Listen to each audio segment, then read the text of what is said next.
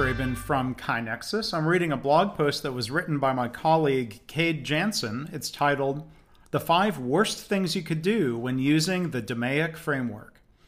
If you're using the Six Sigma methodology to create change and sustain continuous improvement in your organization, you're likely using or will use DMAIC, and that is an acronym, DMAIC.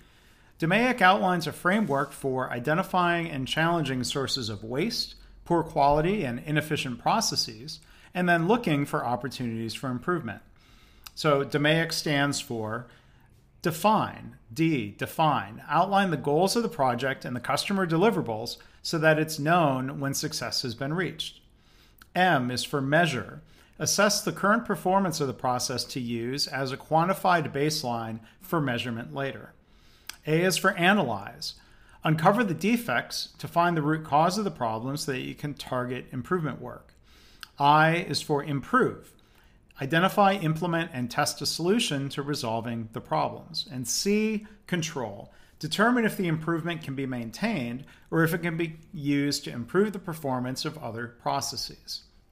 DMAIC is best used when an existing product or process fails to meet performance expectations or otherwise leaves customers unsatisfied. You can read more about what DMAIC is and about steps involved on our blog, and you can find that at blog.kainexus.com. But for those of you who are finding DMAIC challenging, you may want to check your organization, make sure they aren't making these 5 big DMAIC mistakes. 1, not collecting enough data. It's easy for those leading improvement work to get caught up in financial and time cost savings, but this only represents a small amount of the improvement potential that can be captured through the DMAIC method. Other benefits such as increased safety and quality, greater employee job satisfaction, customer loyalty, and so much more should be included in the process if possible. Even when these benefits don't result in monetary rewards directly, they can improve the culture and satisfaction surrounding the organization, which in turn can lead to other improvements that boost the bottom line. With these other types of improvements, it's still important to measure them before implementing any changes so that you can verify improvement occurs after plans are implemented. Mistake number 2, sticking to the manual. If all the opportunities for improvement that are identified and measured are based on what has been documented as the policy or standard rather than on what's happening in the workplace, those improvements are likely not going to fix the problem. During the define and measure phases of DMAIC, you should be noticing if changes to the documented procedures are being taken or if there are training deficits contributing to deviations in standard work, which are either helping or hindering results. If you aim to improve what isn't actually occurring, little improvement can be made. Mistake 3, blaming the people.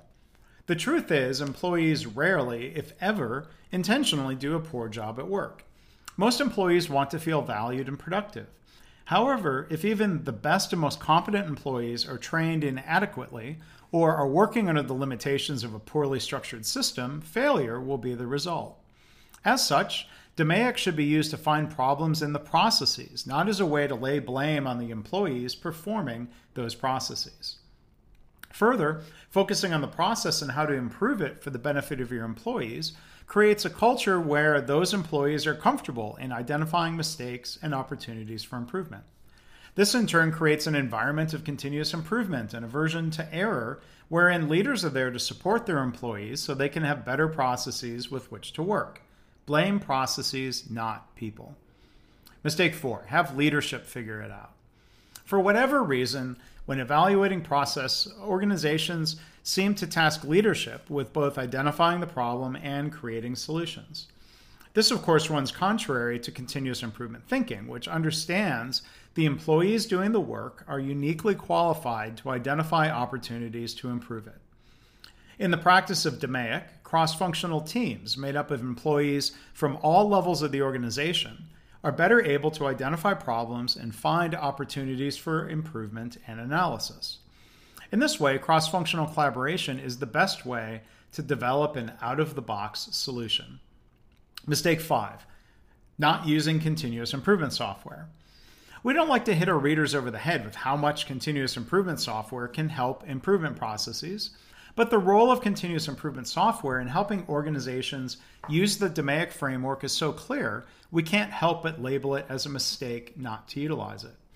Continuous improvement software ensures that ideas are not lost by enabling employees to capture opportunities for improvement at any time, anywhere. Accessing continuous improvement software on a mobile device makes it easy for employees to enter ideas as they occur to them. Detailed reports showing individual engagement generated by continuous improvement software makes it easy to see who is utilizing DMAIC, which encourages participation and promotes a culture of continuous improvement. Perhaps continuous improvement software is most helpful in making the measurement of the impact of every improvement through DMAIC, as well as all other continuous improvement initiatives, to be easy.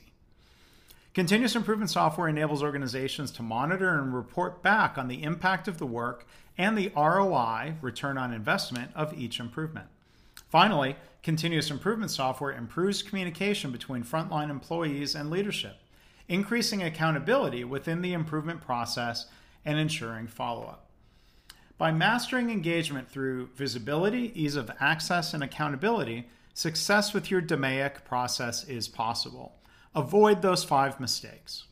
So if you like the podcast, we'd encourage you to go to iTunes or wherever you find podcasts, leave us a review or rate the podcast. That helps us get the word out to others. It helps others find our podcast, and we certainly appreciate you listening and taking the time to share what we're doing.